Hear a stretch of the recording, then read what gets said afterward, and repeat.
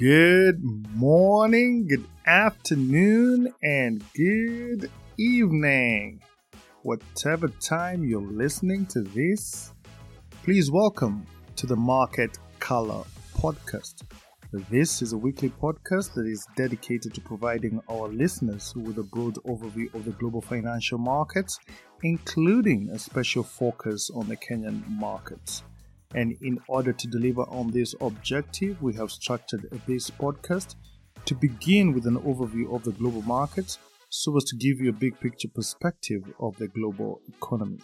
This is then followed by the Kenyan segment where we review the performance of the domestic markets with a view to covering all the major asset classes. And finally, we wrap up the podcast by addressing the topical issue for that week so as to bring you up to speed with the latest financial headlines. Ladies and gentlemen, this here is episode number 70, and as mentioned previously, to commemorate the first anniversary of the Market Color Podcast, I'm in the process of writing a book that is focused on fundamental analysis, and this will help our listeners to develop a better understanding of the financial markets and in particular how economic data influences asset prices. A quick progress report. We are still going back and forth with the editor as there are quite a number of amendments to be made, so please bear with us as we finalize on this last draft. And now to this week's podcast, where we are reviewing the performance of the global markets during the 34th week of 2023.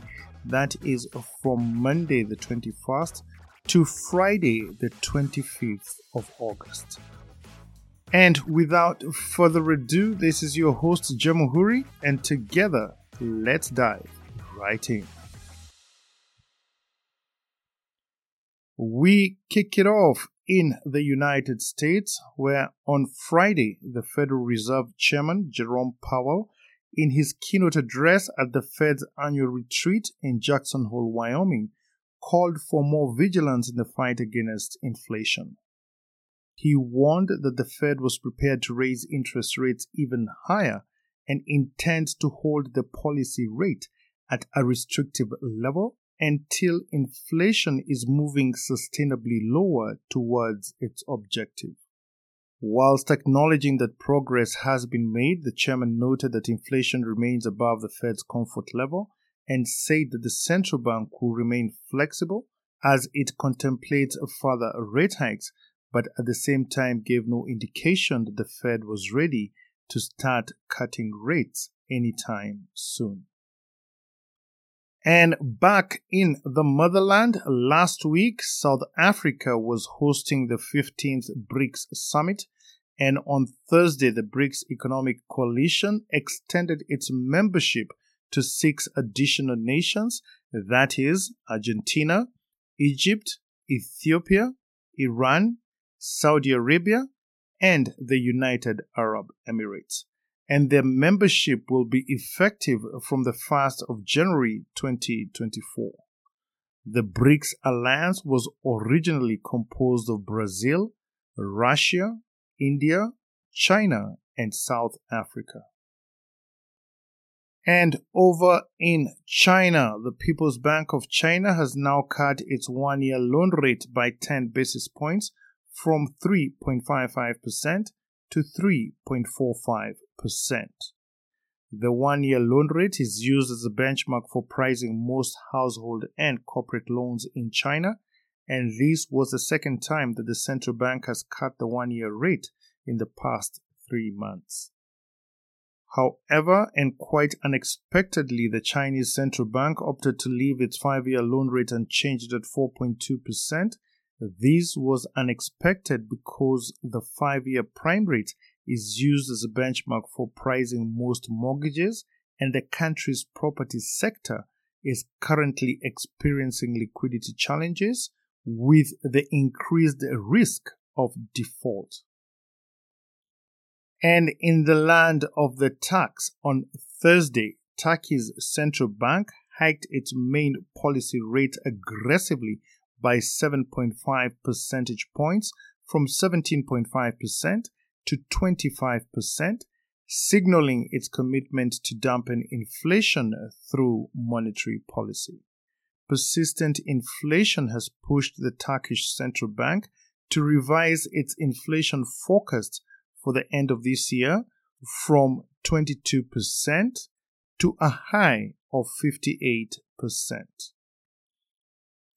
And back in the United States, the U.S. stock market rallied on Friday as traders cheered comments from the Federal Reserve Chairman, which pointed to a stronger than expected economic growth. The optimism was fueled by the chairman's confidence in the continued economic growth in the United States, as he cited especially robust consumer spending and early signs of recovery in the housing market. The Dow Jones Industrial Average closed higher by 247 points at 34,346, while the S&P 500 gained 0.7% to close at 4,405, and the tech-heavy Nasdaq Composite advanced 0.9% to settle at 13,590. The Dow registered a second consecutive week of losses, whilst the other two indices snapped a 3-week losing streak.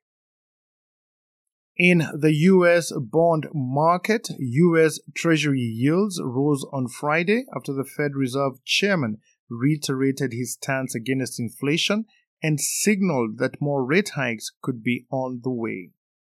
The yield on the benchmark 10-year Treasury note fell by about 1 basis point to settle at 4.23%, whilst the yield on the policy-sensitive 2-year Treasury note ticked up by about 2 basis points to 5.07%. The 2-year note has a higher yield than the 10-year note, which means that the U.S. yield curve is inverted, and this is usually a classical indicator of an upcoming economic recession. For your information, bond yields and prices are inversely correlated, which means that as interest rates rise, bond yields fall and vice versa. In the commodity markets, the price of crude oil rose by about 1% on Friday as U.S. diesel prices soared after a fire broke out at an oil refinery in Louisiana. Diesel prices rose about 5% to a near 7-month high, which was its highest level since January 2023.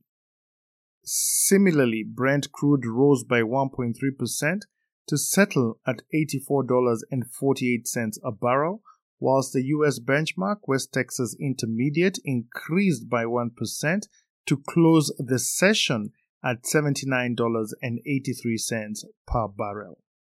For the week, Brent crude declined less than 1%, whilst WTI fell by about 2%. Meanwhile, Murban oil, which Kenya imports, declined to $85.90 per barrel from $86.02 the previous week. In the precious metals market, after 4 sessions of gains, the price of gold fell on Friday, and this was after the Fed chairman left the door open for more interest rate hikes going forward. During the week, the dollar index strengthened and the yield on the benchmark 10-year Treasury note ticked higher, and this dented the appeal for the non-yielding asset that is gold. The price of spot gold fell 0.2% to close the week priced at $1,913 per ounce. We now change scene to the Kenyan financial markets, and we start by looking at the domestic foreign exchange market, where the Kenya shilling continued to depreciate versus the major international currencies, but remained relatively stable versus the regional currencies. According to data obtained from the central bank, the official exchange rate for the US dollar was quoted at 144.72 compared to 144.04 the previous week. However, in the interbank market, commercial banks were selling the US dollar at between 147 shillings on the lower side to above 152 shillings on the higher side. Meanwhile, the sterling pound was priced at 183.11 and the euro was valued at 156.51. And on the regional front, one Kenyan shilling was changing hands for 25.71 Ugandan shillings and 17.24 Tanzanian shillings, and to the Rwandese franc, it was posted at 8.22. For your information, in the past 1 year, the Kenyan shilling has lost about 20% of its value against the regional currencies, and this in turn has weakened the country's dominant trading position in the East African region. This current trend suggests that the Kenyan shilling will continue to depreciate for the foreseeable future, and this is mainly due to the country's excessive national debt, which now stands at above 70% of the gross domestic product and consumes about 60% of total revenue collections. And what that means is that for every 1 shilling that the Kenya Revenue Authority collects, 60 cents will go towards debt repayment. On foreign exchange reserves, Kenya's usable foreign exchange reserves declined by $137 million to $7.15 billion, which is equivalent to 3.91 months of import cover. This is in breach of the central bank's statutory requirement to endeavor to maintain at least 4 months of import cover. And in spite of the recent funding received from the World Bank and the IMF, Kenya's foreign exchange reserves remain under pressure, and this is mainly due to the increased cost of servicing our external debt obligations, which have pushed the country to the precipice of a sovereign debt default. In the money market, the liquidity situation in the interbank market remained tight during the past week as tax remittances to the government exceeded and more than offset government payments into the market. The excess reserves held by commercial banks in relation to the 4.25% cash reserve requirement stood at 5.8 billion shillings. Meanwhile, open market operations remained active as the average interbank rate increased to 11.97% compared to 11.22% the previous week. During the week, the average value traded in the interbank market increased from 22.9 billion shillings the previous week to 27.7 billion shillings this past week. In the government securities market, the weekly Treasury bill auction was held on Thursday, the 24th of August, and the central bank received bids totaling 23 billion shillings against an advertised amount of 24 billion shillings, representing a performance rate of 96%. Interest rates on all the three tenors increased marginally as the bulk of the bids, totaling about 18.2 billion shillings, were concentrated at the short end of the yield curve, where the 91-day rate rose by 25 basis points to top out at 13.73%, whilst the 182-day rate inched up by 21 basis points to average out at 13.49%, and the 364-day rate gained by 26 basis points to break above and settle at 14.01%. For your information, 1 basis point is equivalent to 0.01%, and therefore 100 basis points is equal to 1 percentage point. Please note that the 91-day rate is once again higher than the 182-day rate and only marginally lower than the 364-day rate. That means that the 1-year yield curve is now broadly flat, with investors preferring the shorter dated security as it enables reinvestment at a higher rate every 91 days. In the primary bond market, the central bank announced a top sale for the August bond issue and was looking to raise an additional 21 billion shillings. The top sale auction was held on Thursday, the 24th of August, and the central bank received bids totaling 23.6 billion shillings against an advertised amount of 21 billion shillings, representing a performance rate of 112%, and the results were as follows. For the first bond, that is FXD1/2023/02, this was the new bond issue with a 2-year tenor, and the central bank accepted 17.3 billion shillings at a weighted average rate of 16.97%, which is the coupon for this bond. The second bond was FXD1/2023/05. This is a reopened 5-year bond with 4.9 years left to maturity, and the central bank accepted 6.1 billion shillings at a weighted average rate of 17.95% vis-a-vis the existing coupon rate at 16.84%. At the Nairobi Securities Exchange during the past week, the equities market was on a downward trajectory with the NASI, the NSE 20, and the NSE 25 declining by 1.9%, 0.7%, and 2.1% respectively. This takes the year-to-date performance to losses of 22% for the NASI, 9.1% for the NSE 20, and 18.3% for the NSE 25. Market's performance was mainly driven by losses recorded by large-cap stocks such as Kenya Commercial Bank Group, Absa Bank, and Safaricom, which declined by 13.5%, 6.7%, and 3.1% respectively. These losses were, however, mitigated by gains recorded by other large-cap stocks such as East African Breweries, Standard Chartered Bank, and Bamburi, which increased by 7.2%, 6%, and 3.4% respectively. In the secondary bond market, turnover in the domestic market declined by 53% during the past week. And in the international markets, the yields on Kenya's Eurobonds were on a downward trajectory and declined by an average of 40 basis points, with the yield on the 10-year Eurobond that matures in 2024 decreasing the most by 120 basis points from 14.2% the previous week to 13% this past week. Up next is the topical issue, and this week we are looking at the government's decision to step away from the deal to import fuel oil on a credit basis. The government of Kenya has opted to step back from the deal to import fuel oil on a credit basis.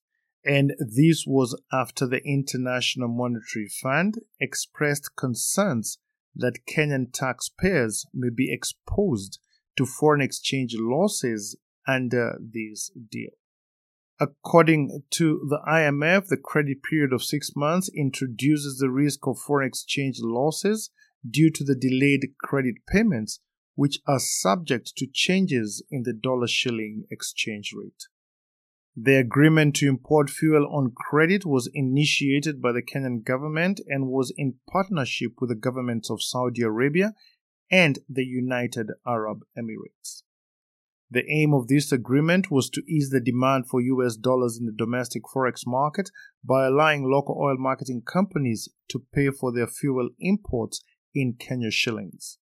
However, what the government failed to realize was that at the end of the credit period, the final payment would still have to be effected in US dollars.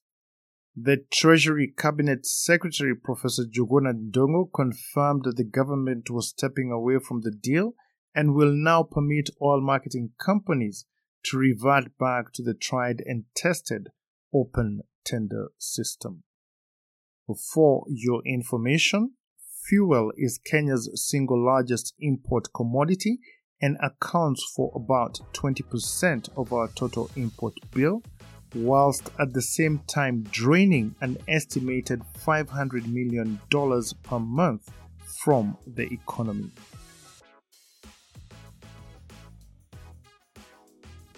And on that note, we come to the end of this week's podcast.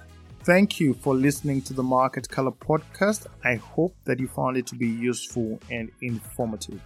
And if so, please share it with a friend and help to spread the word around. I really do appreciate your assistance in this effort. And for your information, the Market Color podcast is now available on all the major hosting directories. That is Apple Podcast, Spotify, Google Podcast, as well as Amazon Music. The Market Color podcast is now also available on the WhatsApp channel. Remember, it's free to subscribe and follow. Therefore, please consider doing so. And if you have any ideas or feedback on how we can improve this podcast, please feel free to reach me on the following email address. That is jamhuri@gmail.com. Jamhuri spelled Jamuhuri. Once again, thank you for your continued support. I look forward to interacting with you again next week. And in the meantime, please do have yourselves a blessed and fantastic week ahead. And remember, today is the tomorrow you were so worried about yesterday. Think about it. Thank you, and God bless.